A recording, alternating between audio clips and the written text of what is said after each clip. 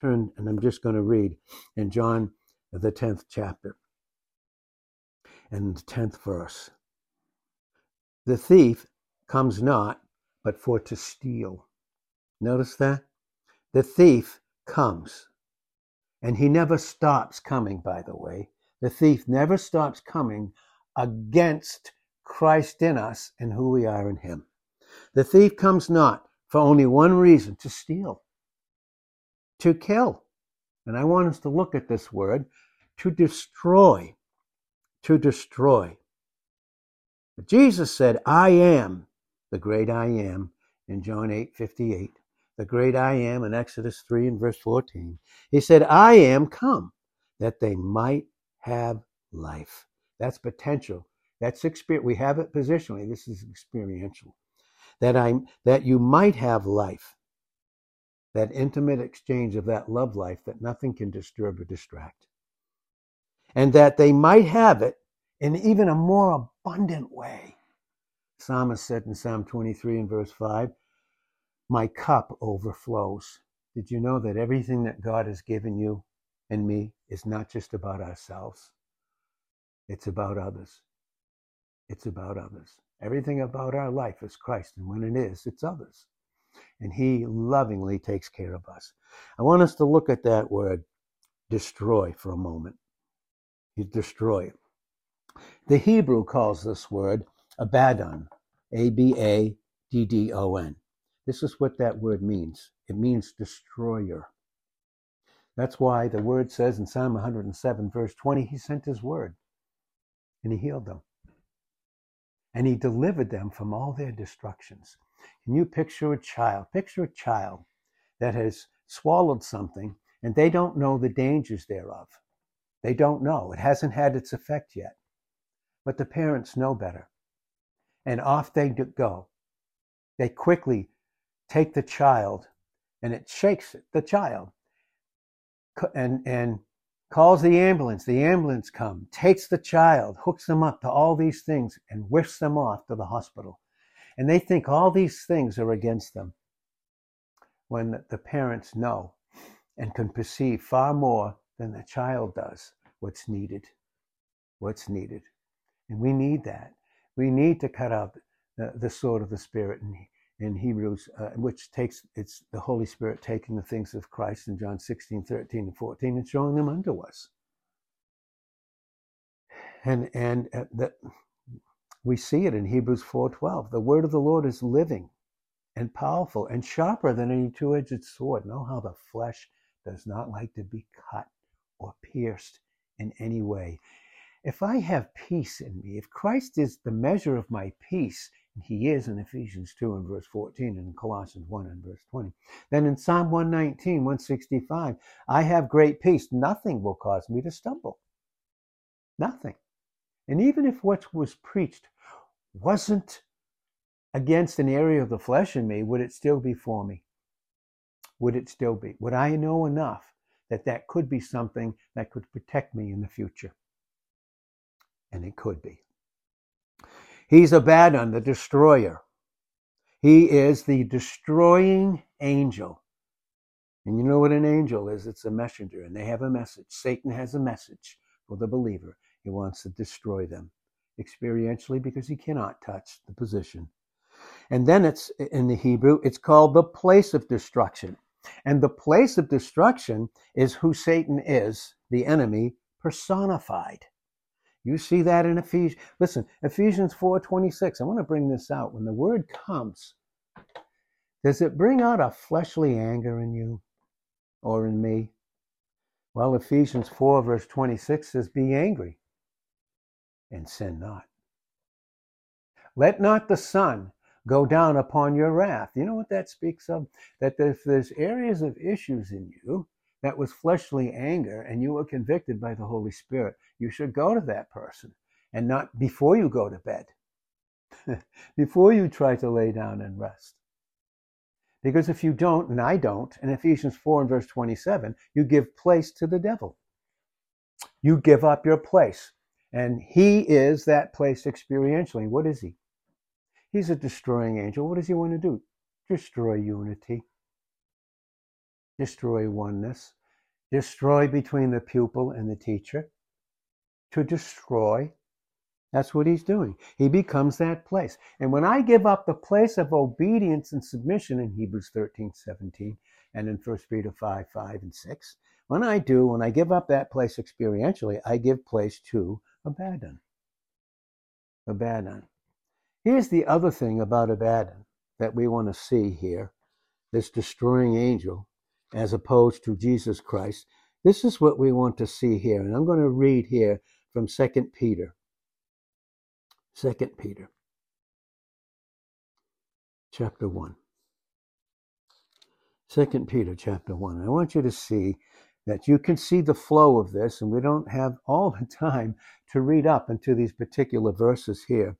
But in 2 Peter, the first chapter, read up on your own when you have the time, and God will make it to be something that you can have. Read up through to the 15th verse. But here's what it said, and this is the Holy Spirit taking the word and revealing it to us this morning. Moreover, in verse 15, moreover, I will endeavor that you may be able, after my decease, and this is Peter saying it to those that he was teaching, after I leave, and it's my time, and I'm put to sleep, my physical body, by Jesus, and my spirit returns to God that gave it, in Ecclesiastes 12:6 and 7, this is what he said, that I want you to have these things in remembrance. These things in remembrance. What kind of a relationship would you have with your child if you didn't discipline her lovingly or him lovingly? What kind of a relationship?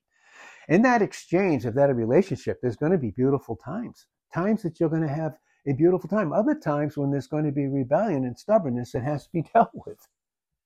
But you still do it in love, but in strong terms at times, because it's love and it's conviction in 1 Corinthians 11:31 and 32. Now here's the issue. If you don't remember those things that were given to all of us through vessels, Hebrews 13:7, Hebrews 13:17, for we, in verse 16, we, those that are Christ, have not followed cunningly devised fables, when we made known unto you the power and coming of our Lord Jesus Christ. But were eyewitnesses of his majesty. Now this is what happens, all of us in our growth and our capacity. We start out in salvation in 1 John 2:12, we're babes.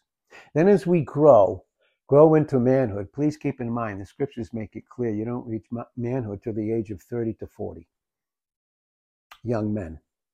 And then you become, with a greater understanding of grace and truth, through trials and through failures and so forth, but through God's love and his loving conviction, you become a spiritual father.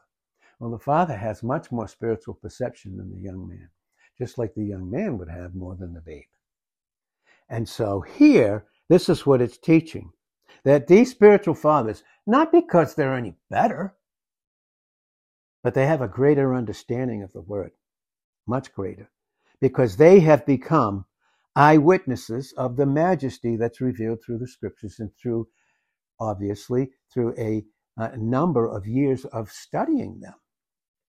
And of course, our study involves, whether you're a spiritual dad or not, that study involves you learning, and this is where we get the word in the Septuagint, which takes the Hebrew and brings it over into the Greek, that word understanding, meaning you learn by the sins and failures and mistakes of others and your own.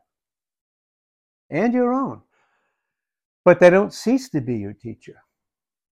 Because again, we don't choose who's going to do that.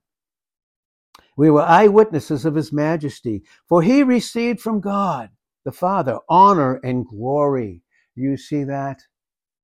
Honor and glory. He himself, in the most unique way, but obviously giving it to us in John 17:22. Giving it to us through oneness in John 17:11, 21 and 22. He has honor. Honor always speaks of value. Esteem in Philippians 2:3, esteeming others better than yourself, means you value them. And it's not that you equate them with yourself or yourself becomes less, you just esteem them. with honor and the glory of the position of where they are. And it says, to him, honor and glory, when there came such a voice to him from the excellent glory. The excellent glory is the Father declaring to the Son. He did this in Matthew 3 and verse 16 and 17, and he did it again on the Mount of Transfiguration in Matthew 17 and verse 5. But you see those first 5 verses down through, that the issue with each of us is Jesus Christ. That's the issue. This is my beloved Son, in whom I am well pleased. Hear him, submit to him, listen to him. And this voice which came from heaven we heard. And you can do this in a greater degree as a spiritual father, more than young men, and of course more than babes.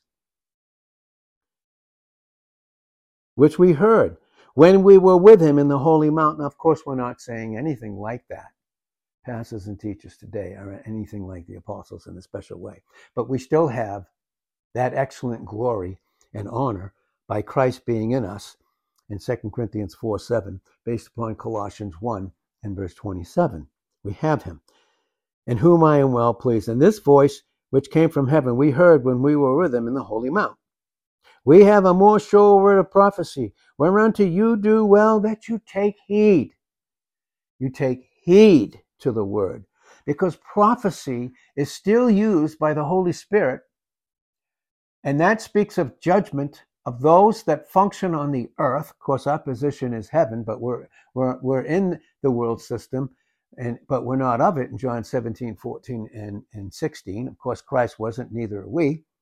But this comes very clearly here and brings it out that we have a more sure word of prophecy, meaning that it was all about, you look at the nation of Israel and how they continue to function in rebellion, stubbornness, and disobedience against Moses, who was the type of Christ, but as their leader.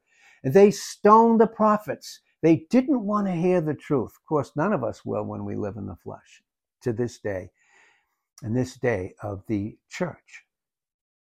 This day of the church right now, God is gathering out of the world system and placing them into the Son of his love in Colossians 1 and verse 13. But that's teaching us. That's what Paul was saying in Romans 16 and verse 5, when he was teaching, again, through the Holy Spirit through him as a vessel. In 1 Corinthians, the 10th chapter and the 6th verse and the 11th verse. We're to learn by those things. That's prophecy, judgment. Judgment. We have a more sure word of prophecy. That's the word that God gives us through the counsel of the word as his heavenly people.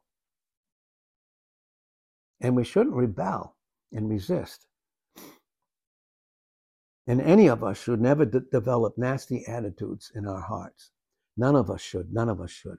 We have a more sure word of prophecy, whereunto you do well to take heed as unto a light. The light, the scriptures, the counsels, the teaching of the word. Unto a light that shines in a dark place. What's the dark place? It's either ignorance or stubbornness or rebellion, where the enemies come in and he's functioning as Abaddon, destroyer. He wants to destroy. First, he wants to destroy our personal relationship with Christ, and then he wants to destroy other relationships with the body of Christ. He has a way of doing that. The way he does it is we give in to fleshly anger in Ephesians 4 and verse 26. And when we do, we give Satan place. Topos, T-O-P-O-S. Topos, we give him place. Experientially now, what do we experience? The destroyer, death, separation. Separation. Again, these things are very vital for us in the counsel that God's giving us this morning. A light that shines in a dark place until the day dawns. And that the day dawning there is finally when we submit to the truth. When we submit to it. In Ephesians 5 and verse 13 and 14. Because 5:13, whatsoever does make manifest or discovers areas of darkness in us is light. Then he says, wake up, you that sleep. Sleep in what? In the passivity of death. The destroyer. Now, this destroyer here, we can see this very clearly. Again, until the day dawn and the day star arise in your minds. Knowing this first, that no prophecy of the Scripture is of any private interpretation. It's not. Any counsel, it's not private interpretation. Well, in 1 Thessalonians 2 and verse 13, the Holy Spirit, speaking through the Apostle Paul to the Thessalonians there, said, I thank God that when you received the word, you didn't receive it as the word of men, but as it is in truth, the word of the Lord, the word of Christ, that works effectually in you when you believe it, when you depend upon it and don't fight it and don't argue inwardly, because that the murmuring and the complaining in Philippians 2 and verse 14 is that the enemy uses to go against Philippians 2:12 and 13. Stop working out experientially your own salvation. Stop reverencing. Okay?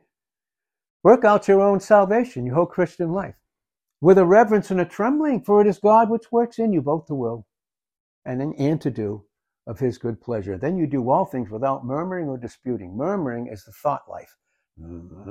Sooner or later, when the murmuring in the mind is not dealt with, now you have to confess it to someone else.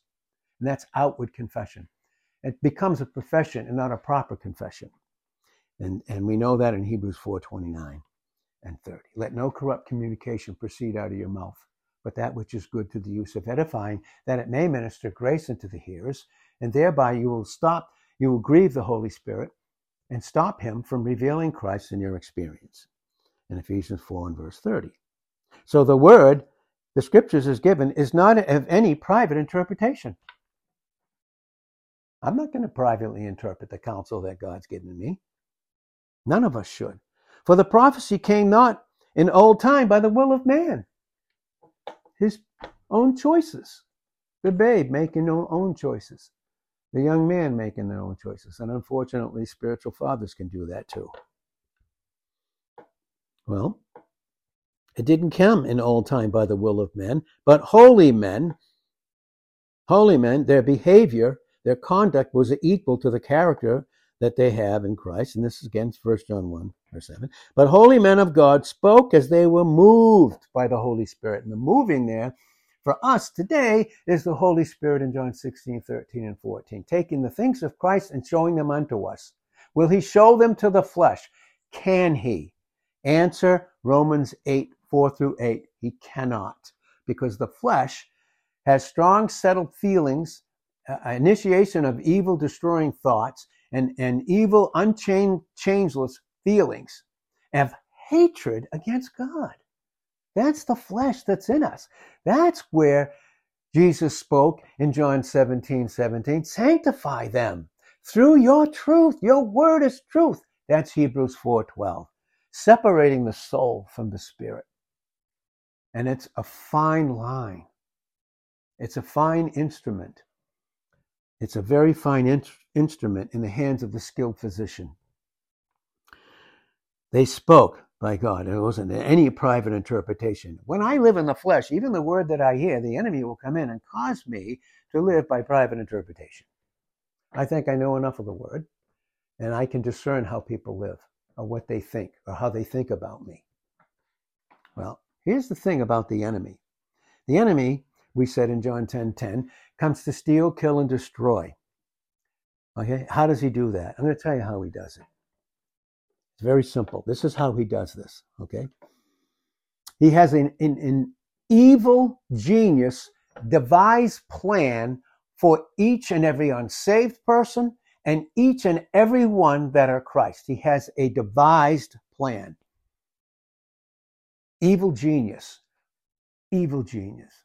I may know the word yesterday, but boy, do I need specific counsel today, because I don't know where the temptation or the evil is going to come from, but God does. And if my will isn't submitted, if I'm not entreatable, then can I receive it? Can I receive it? Here's the word devised. Here, just the English. I'm not even going to get into the Greek today. Okay? And by the way, in the English language, there are well over 300 words that entered into the English language through the Greek language. So some of us, without even realizing it, speak over 300 words that we use in the Greek. Now, here's the word devise, and this is Satan, how he devises a specific plan. And I'm going to talk specifically for believers this morning. It is contrived. It is planned. It is invented. It is designed. Now, even, for instance, even in the law, when you go to court about property, this is what it says. Here it is. The law of property is assigned or transmitted by will. So in other words, if I'm going to inherit something, and this goes into Romans, the 7th chapter, bringing out clearly in those first 10, 12 verses, clearly, and it's about marriage in that sense. But for us to have a will, to function in the inheritance of a will, Christ had to die. And we inherited him. And by that, he inherited us. So whose property are we? Are we our own? I mean, I can choose to think the way I want. No. Our temple is the body of the Holy Spirit, 1 Corinthians 3 and verse 16, where the Holy Spirit takes the things of Christ and shows them unto the entreatable, humbled one. We're not our own. We were bought with a price in 1 Corinthians 6, 19 and 20. A whole spirit, soul, and body in 1 Thessalonians 5:23 were bought, owned by Christ, and given to the Father as the Father gave them to the Son. Again, we see this in John the 17th chapter in those 26 verses there. And you can see the beautiful flow of that. So it is this. It's the simple past tense. This can be used, okay, this word devise, Satan's plan, okay, and what it goes into, the moment that he fell in Ezekiel 28, verse 15, he took all those other angels with him. In Revelations 12 and verse 4, the tail of the dragon drew a third of the innumerable stars of heaven, and the stars there were the sons of God in the Old Testament, and those were angels. Now, we are the sons of God now through the birth of Jesus Christ, through receiving him as our life. But they're sons of God then. And here, the simple past is bringing out that Satan, when he fell, is the father of all lies in John 8 and verse 44. He fell. Ezekiel 28 verse 15. He fell, and now he has the 5 I wills. All these 5 I wills against the grace of Almighty God, the grace and truth that Christ is in us. There's 5 there. And we see that in Isaiah 14, 9 through 17. We see it. And that word also, again, it's a simple past tense. In eternity, this happened. And then it is what? And it is a past participle. A past participle. What's a participle? Here's what a participle is. It's an adjective or complement to certain auxiliaries. And what's an auxiliary? Something that's associated with something else. And now it's to certain auxiliaries that is regularly derived from the verb, and a verb always speaks of action, from the verb in many languages, and refers to, listen to this, participation in the action or state of the verb. When I live in disobedience, we live unto him experientially. We participate in his action of hatred against God. That's the flesh. That's what gets irritated in us. There's no irritation in the grace and truth that Christ is. Yes, he knew what was in man in John 2, 24 and 25, but he didn't commit himself to man. What he did in his work, he committed himself to the Father. John 8, 29, Romans 15, 3. He always did those things that pleased the Father. Always did. I want us to see this morning. We participate in that action. When I'm irritated, or when I become suspicious or irritated, well, this person just wants me to do this because it's something about themselves. Really? Boy. Okay? You begin to participate in the action or state of the verb. Now, in Ephesians 6:11,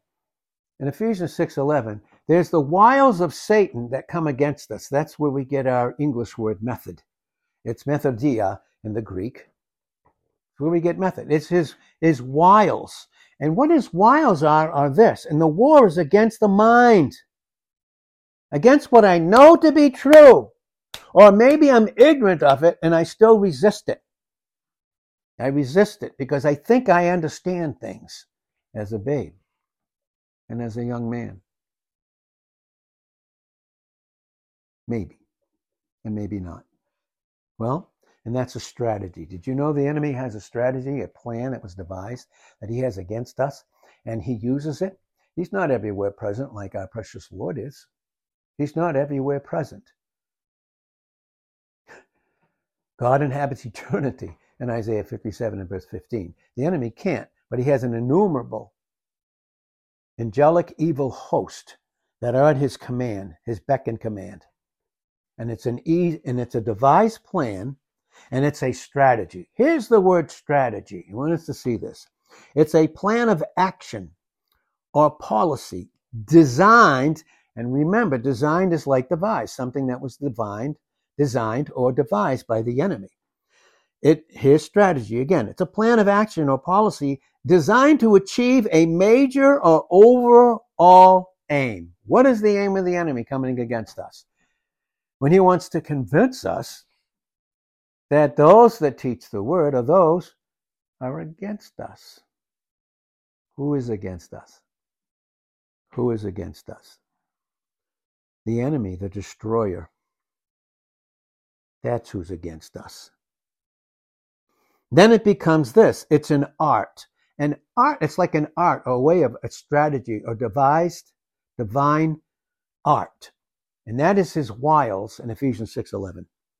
And that is the art of planning, listen to this, and directing overall military operations in movements in a war or battle.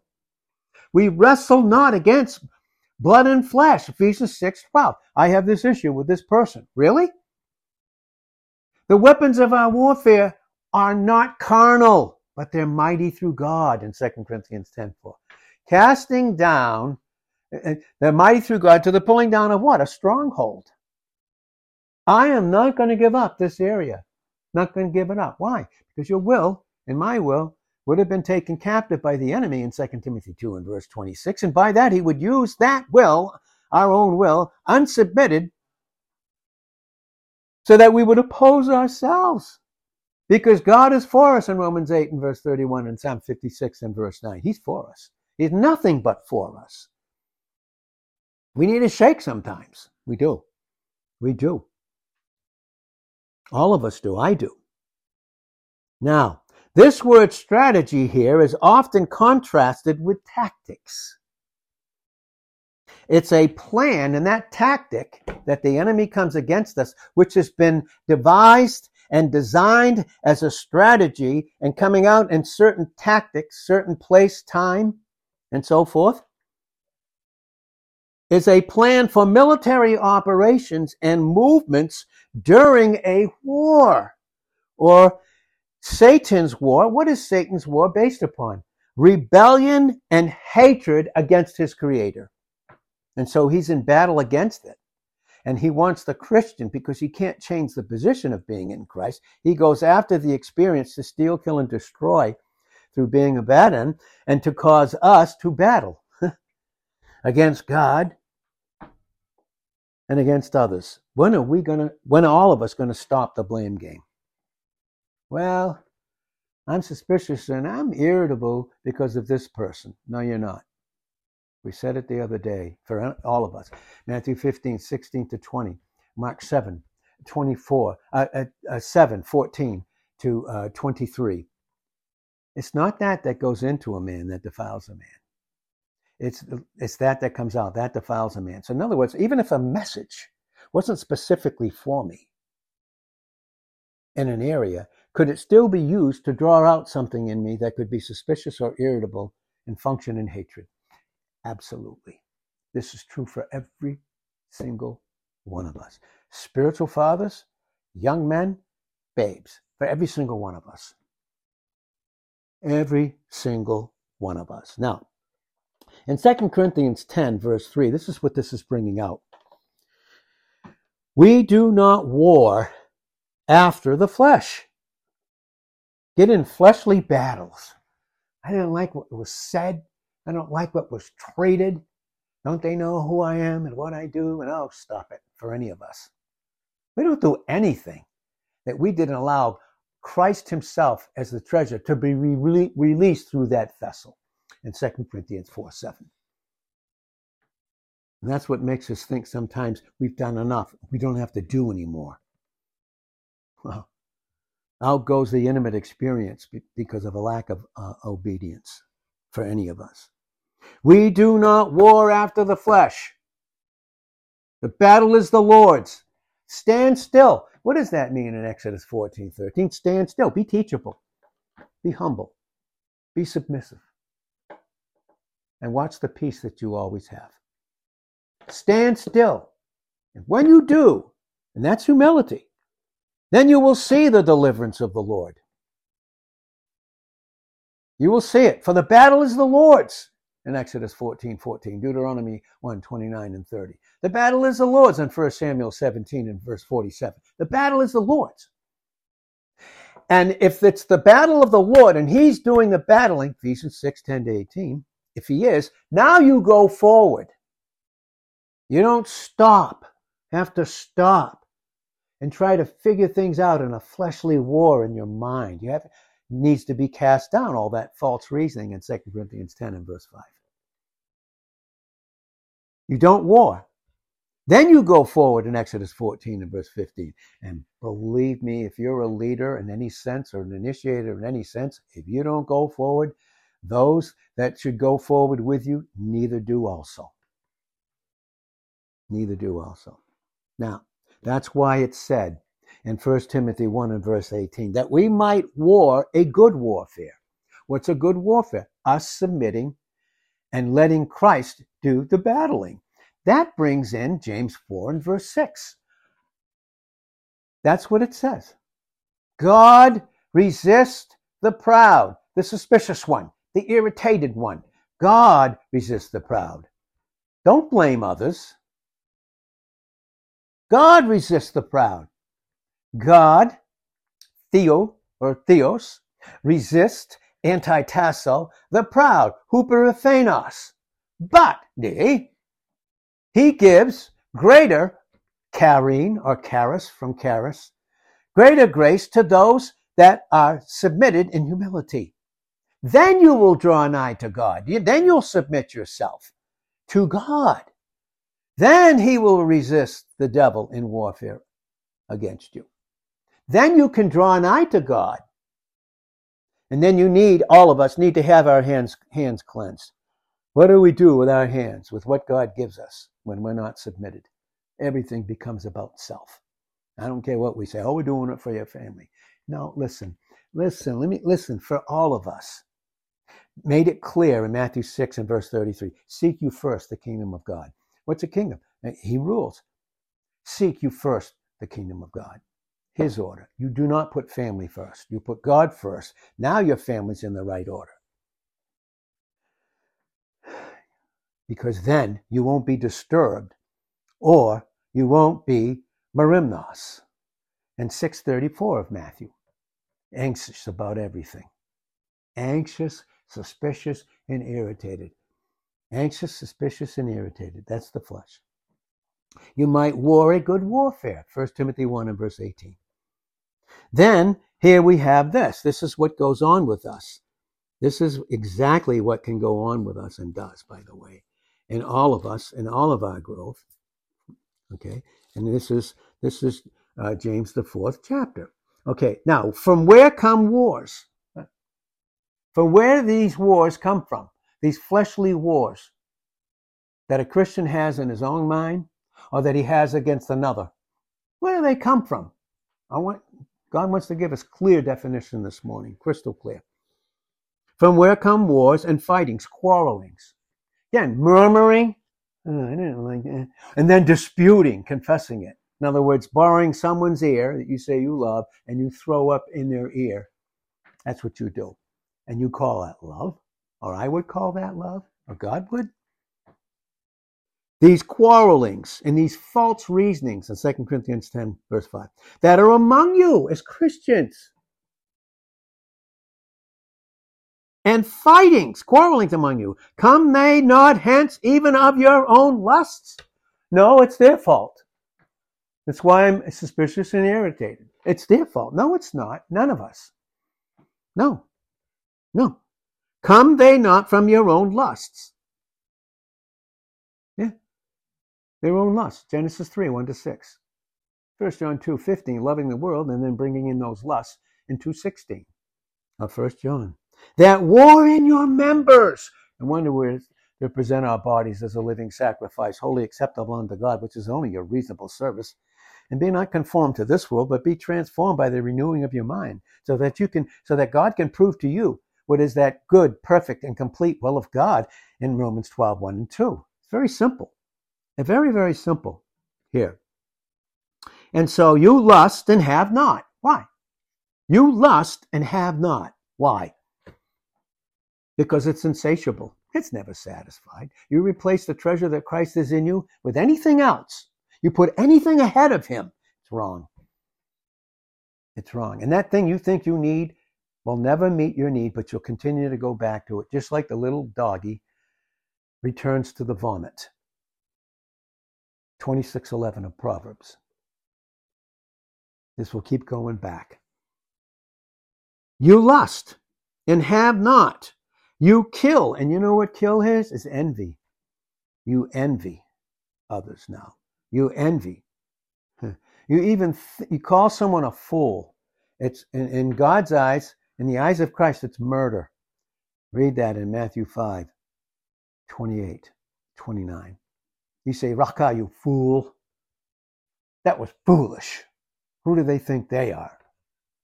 Oh, boy. Wow. Deliver us, all of us, Lord.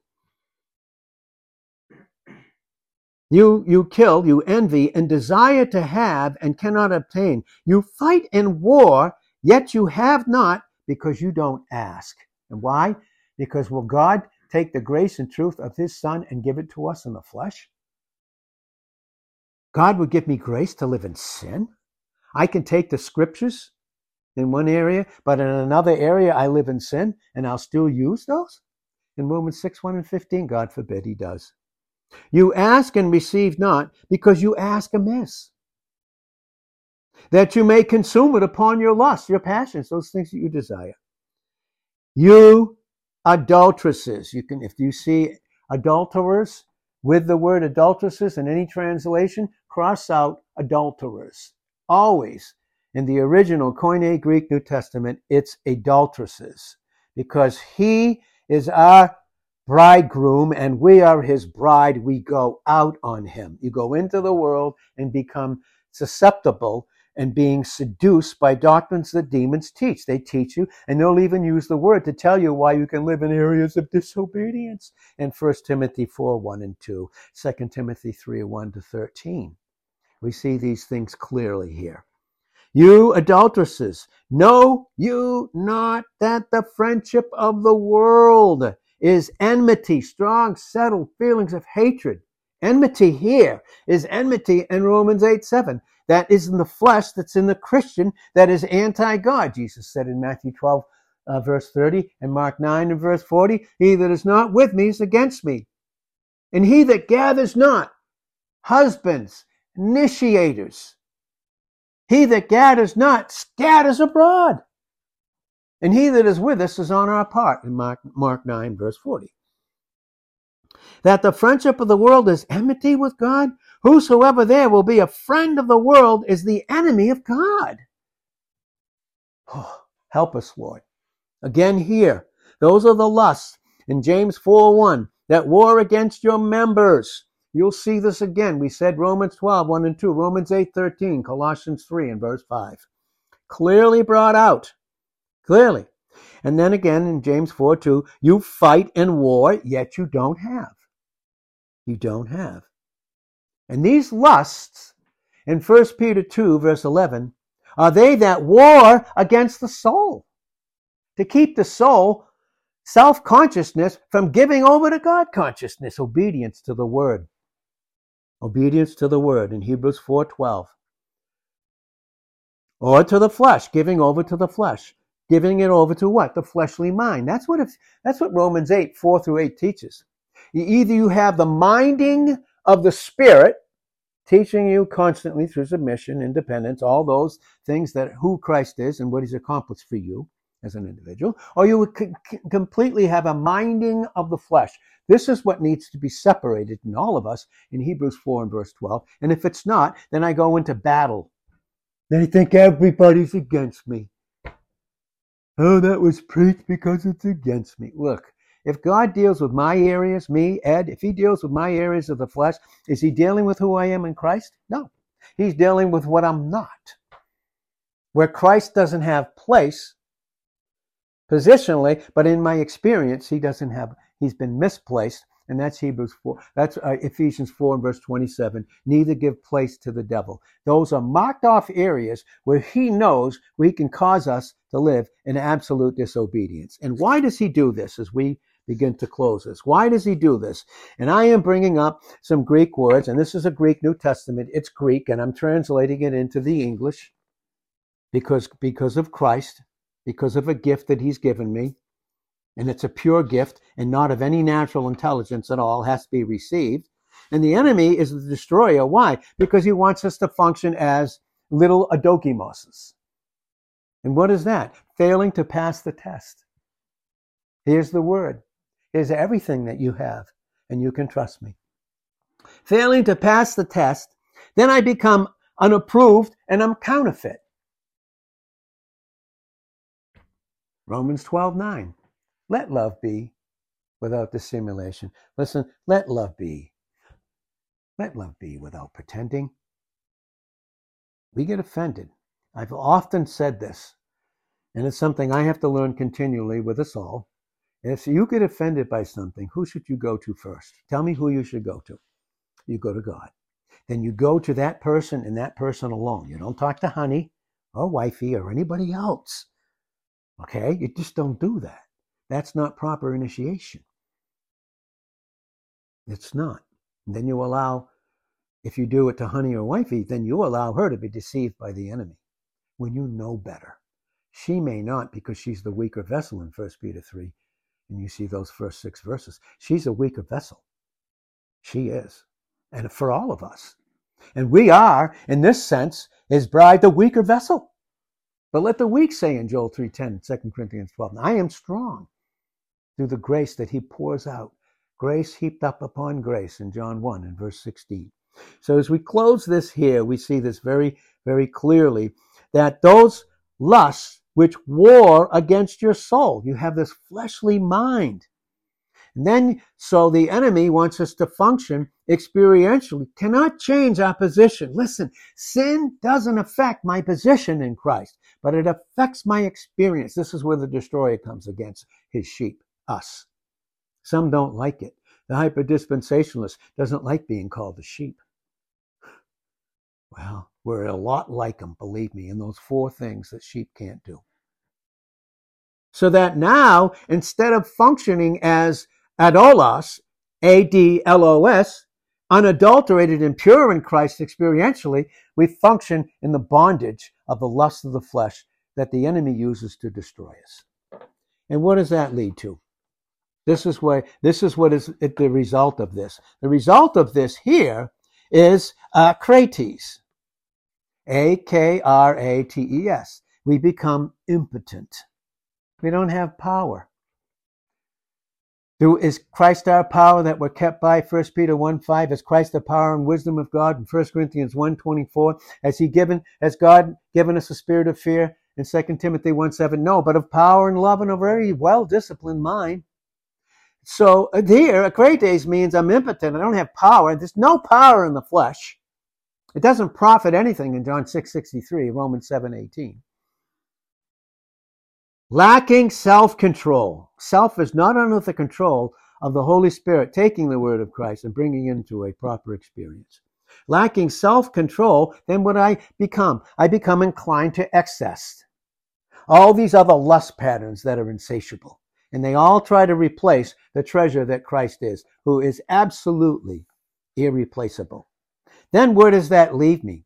Am I experiencing eleutheria? The Greek word eleutheria, Eleutheria, freedom. Freedom. Freedom. You become a disciplined learner in John 8 and verse 31. Amathetes, you're a pupil. We're all pupils, but in proper order in 1 John 2:12-14. We all need to be taught. We don't rebuke an elder in 1 Timothy 5:1, not even in our thought life or in murmuring inward thoughts. We don't do it. And if they need to be corrected, who's going to do the correcting? The only one that can. So there's no freedom. There's no liberty. There's no state of freedom from slavery. The slavery of the flesh. The slavery of the enemy. John 8, verse 34, he that commits sin is the slave of it, slave of Satan, disobedience. And sin is disobedience. And sin, by the way, there's not a difference between weakness and sin and evil. Weakness has nothing to do with sin. I'm weak. My potential is to receive grace and have power, or to sin. And in Psalm 51 and verse 4, sin is evil. And there's no such thing as a difference between the two. No such thing at all.